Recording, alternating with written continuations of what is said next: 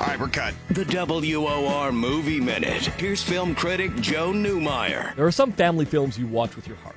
This weekend's A Wrinkle in Time tries to be that kind of film and generally succeeds. Adapted from a beloved 1960s fantasy book, director Ava DuVernay's sparkly adventure is about a girl named Meg, played by newcomer Storm Reed. Meg's father, a physicist played by Chris Pine, disappeared exploring other dimensions.